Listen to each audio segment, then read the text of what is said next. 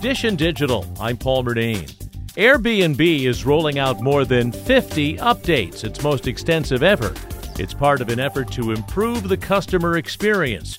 One high-profile change involves checkout instructions.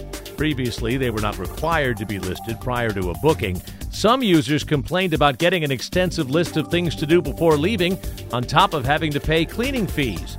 Guests can now view any specific checkout instructions on the listing prior to booking their stay. Airbnb is also being more transparent with what it calls total price display. Users will get a total price breakdown, including pre-tax fees, across listing pages and search results.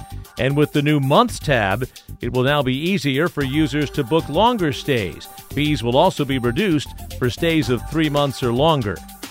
Dish and Digital, I'm Paul Murnane. And for more, click on podcasts at WCBS880.com.